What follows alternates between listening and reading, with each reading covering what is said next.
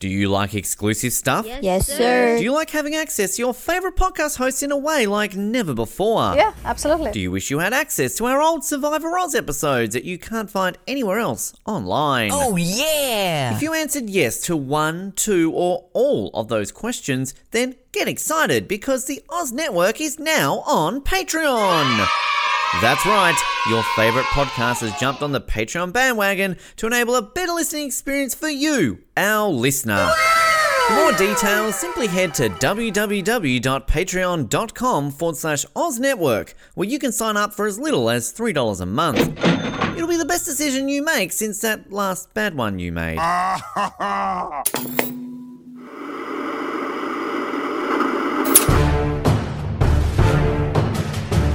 You're listening to the Oz TV podcast, only on the Oz Network. It is the Oz Network coming to you once again for another interview as we get closer and closer to our coverage of 24. We teased about this in our last 24 interview that this is a big one, and it is a big one because today we're going to speak to the one, the only Leslie Hope, aka Teri Bauer from the first season of 24. We don't do the My Name Is anymore. We scrapped that last time. Shit, what do we do here? I'm excited. My name is Ben. My name is Colin. Moving on. Cool, great, done. We plan these a lot, but no, this is a great chat. Actually, the first time we've been able to speak to a main cast member of the show. Obviously, we spoke to Joaquim Delmeida, who close to being a main cast member, in half the season as kind of a villain, and obviously Ross McCall, who kind of was sort of a side character from Live Another Day. So great to get Leslie on here. My favourite of all the Leslies. Want to point that out there. Sorry, Leslie Mann, you are great, but Leslie Nielsen, rest in peace. But this is a great chat, Colin. This is a very fun, informative chat on Leslie's time on 24. Yeah, and we're probably halfway through the recaps of the season. The time we recorded this, we recorded half of the season one. So being able to talk to somebody about the episodes we've already watched and having her bring up, oh yeah, there was this one moment where we just saw that. It's great because it's so fresh in our minds and such an important character. I think that's one of the things that was best about this, her understanding of what her character's importance was. And also not even necessarily taking all the credit for it. But yeah, and great to hear about Richard Burgi. That's another highlight. Well, that's it. The accountant from the Valley, Alan York, or Kevin, as he may be known. Who knows? I haven't seen it yet. Neither of the episodes been released. But no, lots of fun. And also talking about kind of Canada's first family of television in 2001 between herself, Kiefer, and Alicia, all forming the Bauers. So there's a sitcom, The Bauers. We'll just warn people, though, that of course you have not seen season 1 of 24, and maybe you're wanting to watch along with us and go along with the journey. Do not listen to this. Stop listening right now. Listen to this once you have seen the first season of 24, because you will be spoiled on something very significant in the first season of 24. Have you seen it? You know what happens. Go for your life. Listen to it. But just want to warn people that this is a very big spoiler. I think I literally mentioned the spoiler in the open here. So you did not warn people there, so I'm glad you're doing it. Because I knew I was doing this, so I knew that I could warn people beforehand. I was going to say, after you said them, Ben, how do you know that she's finished watching the season? Well, true. Maybe she hasn't seen it. So there you go. Yeah. But without further ado, here is our chat with the one, the only, Miss Leslie Hope. It is a massive pleasure to be able to welcome our next guest here to the Oz Network. You might recognise her from such shows as Suits, Commander-in-Chief, and as a director of numerous great projects recently, as she's almost switched behind the camera as opposed to being a little bit more in front of the camera. But we know her on this show from a little show called 24 that you may have heard of. You may have heard that we are starting to cover every single episode of this show. And in the very first season of this show, she was part of the main cast. Her role was kind of significant. She was sort of married to somebody called Jack Bauer, who you may have heard of.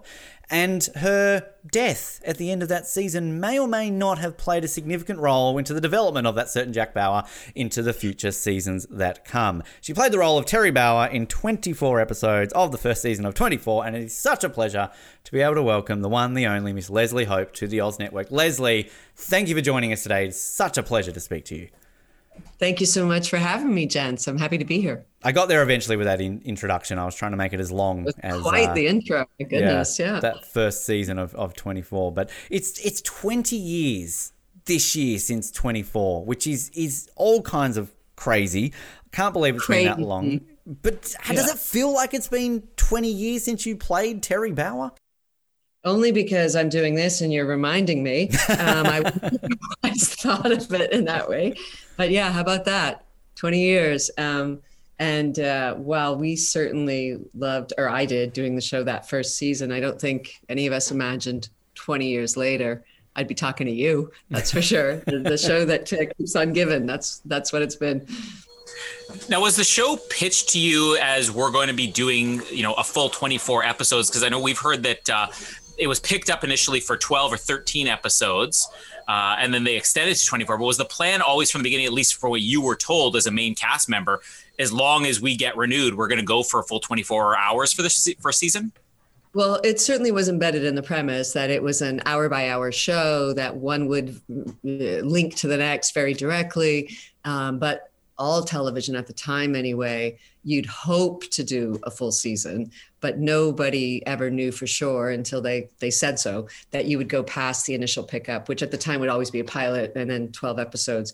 So for us, our pickup came quite late, actually. And if you remember from the show, at about episode 13, there's almost a finale, like maybe there's sort of ending, while we were all waiting to see if we were going to continue going.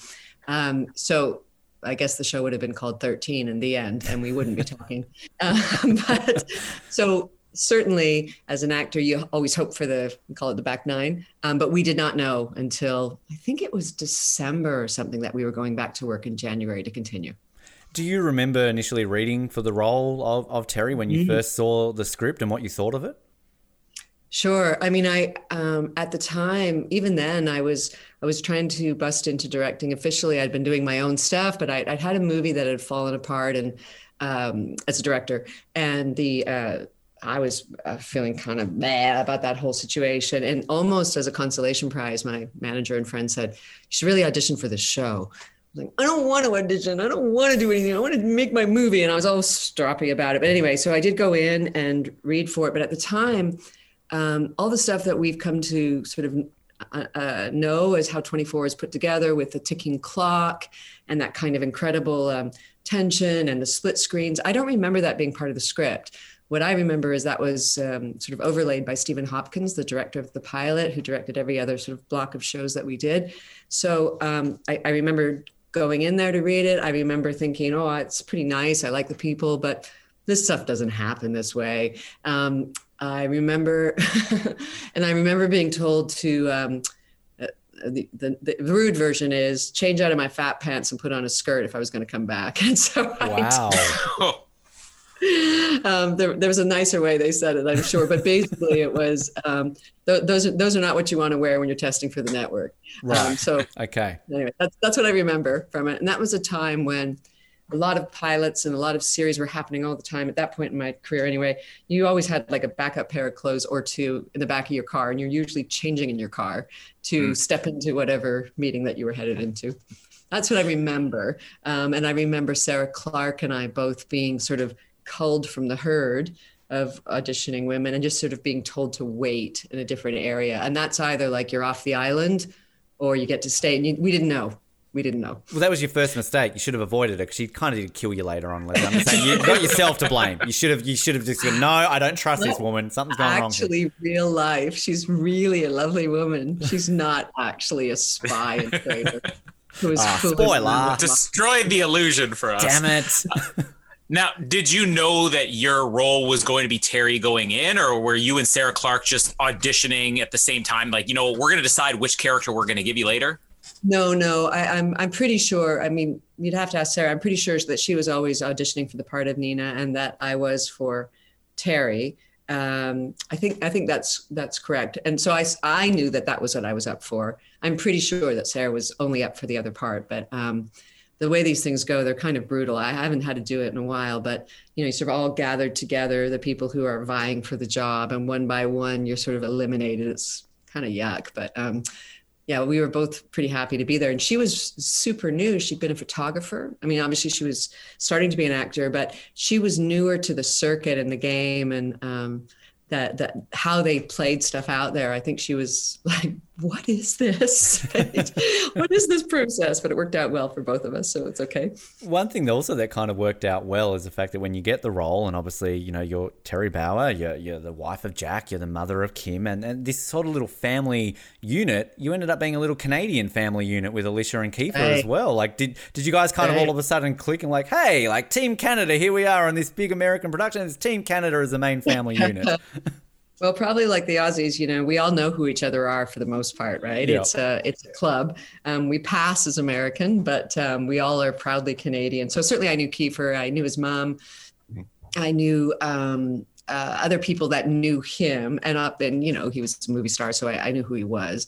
And in a strange connection, his dad had done one of his very, very early movies with, at the time, it's all complicated and I should tell you over cocktails, my brother-in-law, who was a Canadian director named Paul Ullman. So I had sort of funny connections to the family, I felt like.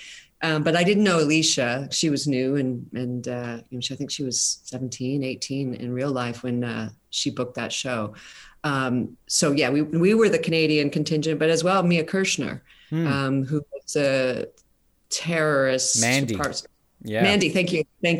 Blew up the plane. So I knew Mia from before. And then, as the show went on, because Joel and Bob had shot Nikita in Toronto, they continued to bring in a Canadian contingent. Perhaps most importantly was John Cassar, who came in to direct one of the last episodes of the first season, who went on to become the overviewing producing director on the show for its long life that it had going forward. And was Kiefer attached to the show at the point where you came on? Because I know we've talked about how Richard Burgi, who of course you would spend the majority of the first half of the season with, that he was sort of the alternate choice for Jack. So was Kiefer already in line by the time you came in, or did you get to audition with Richard Burgi when he potentially could have been Jack? No, what I remember, and it's 20 years ago, as you remind me, was that Kiefer was already attached. But the running gag for me was, with all the shenanigans that Burgi and I had to go through, be like, I signed up to do a show with Kiefer Sutherland. What am I doing with Burgi all the time? So I used to joke with Burgi about that. Like, how did I get stuck with you? But he was awesome. And I really enjoyed working with him, of course. And you know what we did on that show? I'll just go on to say, when you're on phone calls and, there's that split screen happening as Kiefer and I are talking to each other throughout the season. So one or the other of us would always show up to, even though we weren't being photographed in the same location, we'd show up to act off camera for the other. So while we weren't in the same space, what you guys watched, we, the actors, were in the same space working together in those scenes. Great. And did they ever turn into something a little bit more like, are there just bloopers of one of you just, going a bit silly on the phone call and just making something there to make the other one laugh? I'm sure. Kiefer's lovely. And I'm sure we shared a sense of humor. We shared a recognition of what can be absurd about all that stuff. And so, yes, throughout. Those situations were pretty extreme, right? It's one thing to act them, and it's another thing to sort of, make your way through a day with any kind of humor and grace. So yeah, we had a lot of that stuff going on. I read in the official guide for the first season, there's... I knew you were going to ask this. Well, there's two parts of this question. There's a couple of interviews with you in the book, and you mentioned, first of all, about how, you were a little bit unsure about the role of Teri, and the fact is she's just going to be at home all day pining for Jack or that, and then obviously you ultimately go out and get involved in the action, which you appreciated. Was that something that, as the scripts kept coming, that you were kind of developing this character a little bit more, and you were going, wow, okay, I'm out in the action now. I'm hanging out with Richard Burgi. I'm losing my mind, literally. I'm forgetting about what was happening there. I get to shoot someone. It was kind of, each script must have brought something new to it when you are reading the role. Well, I think, there was certainly at the time anyway, the trope of the sort of patient, forbearing wife who waits at home while the hero goes off and does the cool stuff. So I think that was the assumption going in, is that sort of the gig, right? Mm-hmm. You're going to stay at home on the phone and go, where are you? No, okay, dinner will be ready when you get home. But it's a little bit of careful what you wish for, because that character I mean, I was at the end of the first season when, what happens is the character is killed. You're like, well, what else could I do anyway? What else could happen to this woman anyway? So I think, more than the character, the show itself was such that it was really exciting to read what they'd come up with every week and to see all of us sort of pulled along in this crazy, intense, wonderful narrative that all of us got touched by, So I think all of us were surprised with all the twists and turns that each of our characters got to play out over the course of that first year anyway. The other part to that question, sorry, Colin, I keep jumping in on you there. Go for it. I was going to ask the same question I think you're about to ask. Well, there was, you mentioned before about how sort of around episode 12, 13, there's kind of like the somewhat finale. And the scene, of course, is you, Kiefer and Alicia flying off in the helicopter. And you are whispering into Kiefer's ear. And I read in the official guide that you were deliberately saying things to him to try and throw him off. Do you remember what you were whispering to Kiefer in that scene? I'd want to know. Even if I did remember, I wouldn't tell you. There's no doubt. Probably rude. And by that point, I think I sort of know which buttons I could push to maybe get him going. So I don't remember, but yes, that is exactly what I was trying to do. And P.S., I'll tell you that I myself was just so thrilled and excited to be in a helicopter. I was just a little off the rails, so kind of full of adrenaline and excited to be there. I thought it was super neat. It was like, wow, I'm going to be an actor. This is not a bad gig to have. Get to do something cool like this. This show is so ahead of its time, especially for network television, of really shocking the audience. Game of Thrones is now famous. Now we're going to kill off a character and nobody's going to see it coming. 24 was kind of the first American network show that did that. And you were the victim of that, or the one who's, I guess, privileged to forever be associated with that, depending on how you take it. At what point during the season did you find out that you were going to be killed off and that was going to be the big cliffhanger of the first season? Well, one, I would say privileged is how I feel about it. Like, that was super neat, right? And you're right. At the time, it was sort of unheard of that the hero's wife would end up dead. What you'd expect in a show like that is Nina would end up dead, right? There'd be some kind of retribution. So in terms of that part, yes, privilege. And in terms of finding out about it, it was really when we were about to do it. And even still, there was such at the time, such a consternation about if they could do it. And Kiefer himself was like, we've just spent a whole season with this guy who fails. And should he be the guy? He's the hero and he fails. He spent 24 episodes trying to get to this, this situation, and he does not succeed. So do we dump the audience's interest in him? Do we make him a loser? There's a lot of talk, as you might imagine, about that. Not to mention, it's kind of a brutal killing. I mean, she shot me in the guts, right? I'm pregnant. So she did a 2-for-1, right? So we found out very close to when we were actually shooting it. And even still, as a backup, I'm sure you've probably heard, we shot it 3 ways. So in case it just did not work. And I think I sort of am resuscitated and everything's okay. Oops, just kidding. It was a paper cut or whatever it was. And we had I think we had Alicia coming into the scene, happy family reunion, off to the ambulance sort of thing. Yeah. And then we had the ending we saw. So, but I didn't know which one they were picking, what it was going to be until it aired. Yeah. Wow. Yeah. It was at that point, it was kind of super top secret. It was something that was, because it was unusual, they didn't want it to be spoiled in any way. It's not like now where news could get out so quickly on the internet and everybody knows everything ahead of time. But the internet interest in the show and how people were watching shows was just really, it seems crazy now, but just really starting to be a component for it. Like the conspiracy theorists online, people who were weighing in on what they thought the clues were, people who had really strong opinions about what was happening. Like this was starting to infiltrate viewership, which was kind of new at the time. Yeah.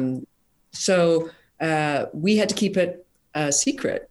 And we had to keep it a secret, if you can imagine, that news didn't travel this fast. It was airing very successfully in the UK, but with a lag time. So we had to go do press at the end of the first season. We were all in I think if you could, I'm just say, we were all in Monaco. We were at the TV festival in Monaco, and we had to be circumspect about what the end of the season was. So we all knew it, but if you could imagine, it hadn't even traveled all the way across, for everybody else to know it too. Now that wouldn't happen. Yeah. But at the time, we had to I had to keep my mouth shut for a while about the end of the show. So they'd be like, aren't you so excited coming back for season 2? And I would say things like, isn't it great? It's a fantastic show. Really good. It's so exciting to see what's going to happen next. Like just trying to not lie, but also not give it away. So that was in Australia. We didn't get it, I think. Now in Australia, they basically air at the same time. But back then, we were, I think, maybe 6 months behind because our TV... I think the same for the UK, yeah. Yeah, it kind of fell differently. But, that must be interesting then, because also at the same time, wanting to know how this plays out, do I live, do I die? It's kind of also your job on the line too, Leslie. You're kind of like, well, am I coming back for season 2 or am I not coming back for... I'm about to find... I'm not coming back, damn. Yeah, but it's not at the time, again, not unusual for an actor to be on this weird holding pattern at the end of any season, whether something like that had happened or not, have a situation where they pick you up or not, your contract is renewed or not. So in that case, I was pretty definitive once it aired what it would be. So unless there was some version of like real flashback or going back in time or something and running a season from the year before, whatever. But I was pretty sure it was done. And I remember talking to Stephen Hopkins about it because I'd loved that show, that job so much. And I really loved the cast and crew. And he said something to me he said some version of like, I promise you, this is not going to be a bad thing for you. Like it's going to be good. And he was right in a way. I mean, again, here we are talking 20 years later about it. So that's and obviously the show has so much more than the death of this one character. But I think what it did is it just set a tone. As you talk about, like, anything can happen in this world. You will not guess the answer of what's going to come down the pike next week. That was an important element of the show. You add about that privilege factor about kind of what Colin was saying about being this moment, that was groundbreaking for television at the time. But so many layers to Teri's death.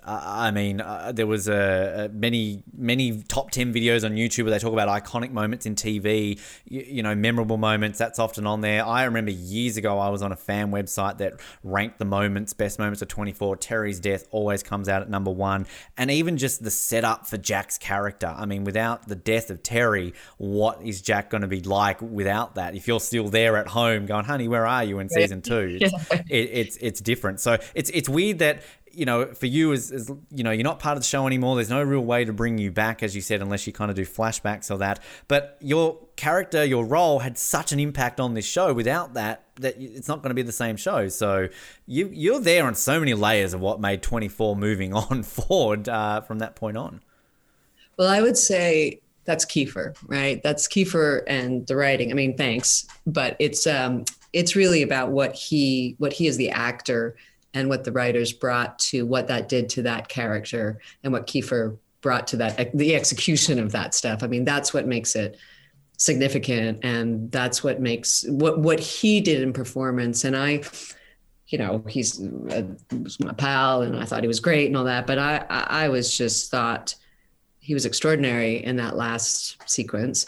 And, all I got to do is lay there dead. And I myself was having a hard time not to cry for Kiefer because he was so terrific in that scene. I've got my eyes closed and stuff, but I can feel it and I can hear it. And I just thought he is extraordinary, but he's what makes that something that carries through years on. Not the fact that I laid there with my eyes closed. As somebody who works behind the camera now, you basically are Stephen Hopkins. Just give us quick off the top of your head, where could they have gone with Teri if they had gone with the alternate ending where she lives? We sort of saw in season 2, they almost struggled a little bit with what to do with Kim without just repeating the same things we did last time, and then sort of brought it back around for season 3. I don't know if anybody discussed with you, this is potentially what we could do with Teri. Does she become a spy? What do you think the best idea would have been for Teri if she had lived?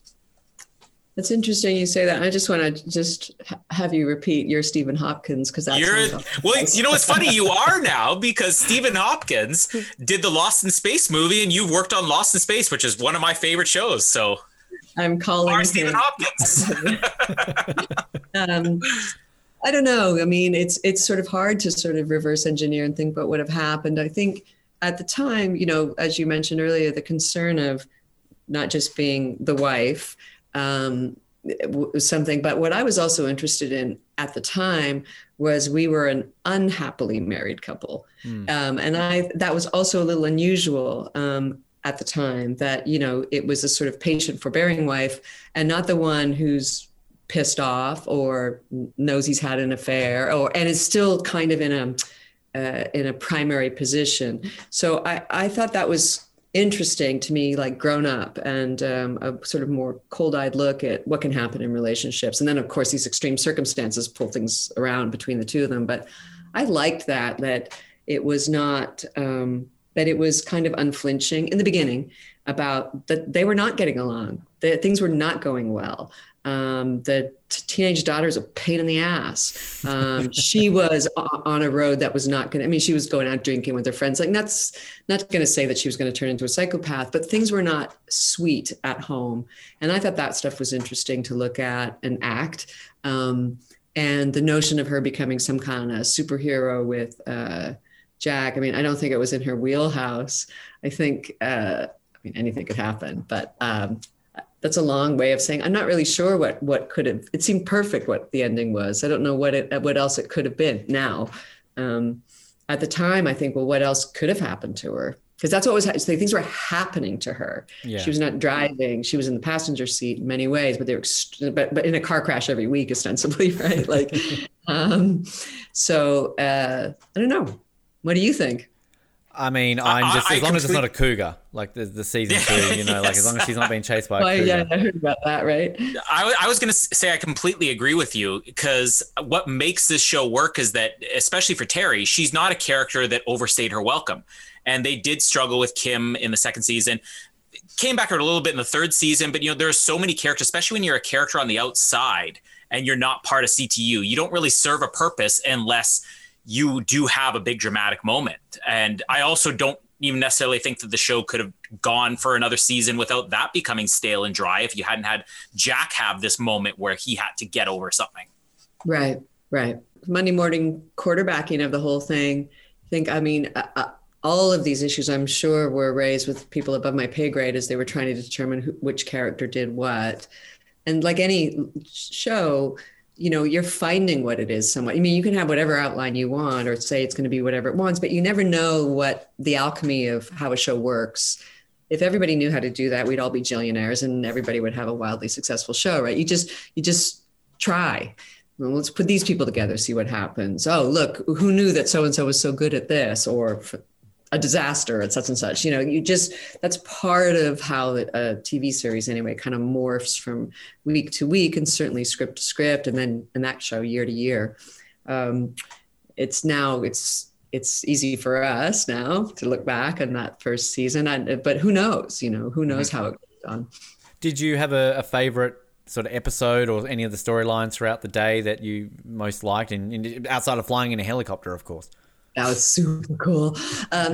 Well, yeah, I really thought I was really so moved by what Kiefer did in the death scene at the end.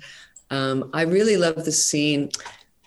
Kathleen Wilhoit, I think, was the actor, and I'm trying to remember the actual. But she was a waitress or something. And the waitress. Yeah, he falls asleep, and behind him he's like in some shitty convertible trailer or something. Yeah. Behind him is a poster of Hawaii or like some weird sunset, and he's just, you know, that we're playing the thing that he's been up for so long, and I love that moment of Kiefer's, and I really loved working on the pilot. That just first scene where things are not going well between us. I mean, I like lots of things. That's one of the shows I still to this day say is the best time going to work. Very proud to have been associated with it professionally, but personally, I just like going to work on that one in particular. Now that you're working behind the camera and you're directing, I mean, Snowpiercer, I mean, that's a huge show to be part of. I think your episode just aired recently, or one of the ones you did. I'm sort of waiting to binge watch that. I'm like, this isn't something that I want to wait week by week for. But another one, Lost in Space, that I mentioned, favorite show of mine, and that hasn't aired yet. Can you give me, even if it's just me, can you give me a little bit of a tease of what's coming? Because I think that's supposed to be the last season as well. That's correct. That's not a secret. I can tell you that. So I had directed one episode in season 2 and came back and just did a couple for season 3. I can tell you that show knows that they were moving to an ending. It wasn't like they were suddenly had the rug yanked out from under them and had to scramble and come to the end. So it was pretty well managed. I don't think I give anything away to say that there's more robots. Yes. That the family has, they've played into the growing dynamics in the family as the kids get older. And a show like Lost in Space has so much time that's allotted for vis effects after we shoot. It takes so much time to get everything developed. Well, if you're I think he was 12-year-old boy. Will plays Max, who plays Will, in the first season, and now he's taller than me. So they have to acknowledge the changing things that happens with a boy who's becoming a teenager, the development of those the young women, the 2 sisters, Judy and Penny, what happens to them as they get older. Not love relationships, that's not the right way to say, but the awareness of boys for Penny, all that stuff starts to play in, but they maintain what I love so much about the show. They maintain their bond as a family. And I think that's why it's one of the reasons it's so lovely. And yeah, the vis effects are super cool on that. So that's what I can tell you about Lost in Space. And then Snowpiercer, yeah, you're right, binge watched. I did episodes 5 and 6 of last season. I'm going back after Star Trek to direct a few more for them. That's just a gas, that show. It's so much fun to shoot. The cast is extraordinary. I mean, Jennifer Connelly, I just worship at her altar. I just think she's just amazing. But the entire cast, I could say everybody's name, but I would just give the shout out to Allison Wright, who I think is amazing. Oh, I'm a huge fan of The Americans. So yeah, she's the reason to watch that. She is so great. But they have such a wonderful, interesting, eclectic cast. And as a director, certainly it's really great challenges shooting on the sets are amazing, but to be shooting in these, in a train car, just what that involves. Also a really great team on the ground. And they just started shooting season 3. So they're right. Christoph, who came in to be the producer director last year, started up season 3. And like I said, I'll head out there beginning of April to go back to work there. I need to do a slight little tie into one of our sister shows, Leslie. We do a James Bond show, and I'm a big fan of the James Bond movie Die Another Day. So you obviously work with Toby Stevens, who of course was Gustav Graves. Yeah. So I need to rub it into Colin because he hates Die Another Day. So I needed to bring that up. I love Toby Stevens because he's John Robinson. Yeah, no, he's great. He's great. That's something about the stuff that it's sort of hard to really get unless you're in it. But when you have a cast like that, that's sort of, linked together as a family in terms of their characters, but in real life, and everybody says this and it's never true, but I'm telling you it's true with these guys, they have that kind of dynamic. I mean, those actors who play the kids are that young, and Molly is that smart and amazing, and Toby is that great and fun. And so they're for real. I mean, the biggest problem I'm working on Lost in Space is they're having such a good time. You got to go guys, we have to roll, man. Stop joking. And then of course, Ignacio, who plays Don West, who's just so great with his chicken, with Debbie the chicken. He's wonderful too. So it's a really great cast. And that makes a huge difference when who you're going to go to work with every day. And don't leave out the robot. Is a robot that handsome in real life? I don't know if you've heard of the women who are obsessed with the robot. Like the robot is the sex symbol of Lost in Space. That's creepy. Yeah, this is when the show first came out. It was this huge thing all over the internet. Women were going nuts over the sexy robot. What? Yeah, it's a real thing. I don't know what to say about that. I mean, he's the performer who's inside that shell is awesome, but they've never seen him. They're talking about the blue robot, right? That's the look of the robot. They're like, if ever there was a robot that would be on my list, it's this robot. Tons of women. It's the strangest thing that I ever saw on the internet. But you know what? I mean, it's good physique, I guess. I guess. Maybe because he's a good listener. I don't know. Yeah. How's that appeal? Wow. Geez, we're learning a lot. Leslie, it really has been an absolute pleasure having you on here to chat about this. As I said, 20 years, which is amazing. And we're looking at later this year potentially trying to organise some form of reunion. Not sure if that's even on the cards. Fox might do something, who knows. But you're more than welcome to show up, and we can get whoever we can together and relive some great moments and try and get out of you what exactly you said to Kiefer Sutherland on that helicopter. Thank you so much. Before I leave you, I'm going to be shameless, and I'd just like to make a plug for something. Please if I may. do. Plug everything absolutely. you can. So I certainly have, retired from acting and mostly directing, but I'm also producing, and I produced a small film called Lie Exposed that's available on Apple iTunes Canada and down south and Crave and Amazon, blah, blah, blah. And we're a tiny movie. We were shot here in Canada and LA with Bruce Greenwood, David Hewlett, Kristen Lehman, Megan Follows, Kristen Kung, Benjamin Ayers, Daniel Maslany, Tony Napo, Paolo Rivera, directed by Jerry Ciccariti, and we could use some eyes. So this is my plug to say, wow, watch our little movie. Well, we can plug whatever you like with that, because Colin just blew an O-ring with a mention of Dave Hewlett there, I think. Yeah. He's so great. He's so great in the movie. Wait till you see. He's so funny and so great in the movie. It's a wonderful small movie that we're all very proud of, and anything we can do to shine a light, to say have a look, then I'm taking the opportunity to do so. So please thank you for do. Absolutely welcome to it. Tell you what, you can plug it. You can do it. We can get whoever you want on the show. We can plug it some more. We'll do a recap of it. We are open-ended, Leslie, to do all You're not just 24 freaks? No, we are everything. We actually, it's funny you mentioned Dave Hewlett, because we just actually covered Treed Murray, and we spoke to Kevin 20 years for him. Yeah, and we spoke to Kevin Dehaney, who was on the film as well. So no, we're completely TV and movie oriented. 24 is just one of the ones that we're covering at the moment. So plenty we can. Yeah. Stay in touch. We'll do it. Leslie, pleasure. Thank you so much, and we really appreciate your time. I appreciate yours too. Thank you. Great chat there with Leslie. And what's so funny, Colin? What are you laughing at?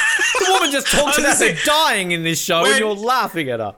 The question that we both were dying to ask, which we will get to when you hear our recap. So what is it, on episode 13 or whatever? I'm so glad that she did not have an answer for that, because we would look pretty stupid in 13 weeks' time if that was the case. Yeah, it kind of does, create this mystery of, let's come up with our own thing of what did Leslie Hope say to Kiefer Sutherland. When we have the interview with the helicopter pilot, maybe he'll know. Yeah. Or the helicopter. Maybe the helicopter when the helicopter comes on. The helicopter itself. So, but big thanks to Leslie, big thanks to her management team for allowing that to happen. And yeah, very, very exciting to chat to her when sort of that was agreed upon. Message Colin straight away, and it was like, Leslie Hope said yes, and it was like, yeah. So very, very pumped up, and a great interview. But our 24 coverage, as we keep saying, is coming very, very soon. We've got a few more interviews in the pipeline to lead up into that. So kind of something a bit different. We haven't really done this before, where we've had the actors and cast on before we've done the coverage. Usually we kind of put it, throughout the coverage, like we've done with Third Watch, Nip Tuck and Lost. So a little bit different this time around, but it's to whet your appetite, get you excited, and get ready into that ticking clock, basically, which Colin is going to impersonate right now. Sorry, you're running out of time. I'm looking here at the production notes. Stretch for time when Ben runs out of things to say. Okay. Outside of that, plenty of other things to keep you entertained here on the Oz Network, and we thank you for joining us on the show. And I don't know if we've launched our Patreon yet, but if we have, you'll hear about it before and after. If not, it's coming soon. We've said that a lot of the times. I don't know how to end this. I'm going to say thank you for listening. My name is Ben, and good night, and Colin can say something better. My name is Colin. That's better than Ben. Thanks for downloading this episode of the Oz Network. Make sure you never miss an episode by subscribing to the podcast via Apple Podcasts, Spotify, Stitcher, Google Podcasts, or by copying our RSS feed into your preferred podcast provider. And while you're there, please drop us a rating and leave us some feedback. You can also be sure to stay up to date with all the latest episodes and happenings from the show, as well as finding out how you can get involved in upcoming episodes by following our social media pages on Facebook, Twitter, and Instagram, as well as getting everything you need under one roof at theoznetwork.net. Thanks again for listening, and we'll speak to you next time.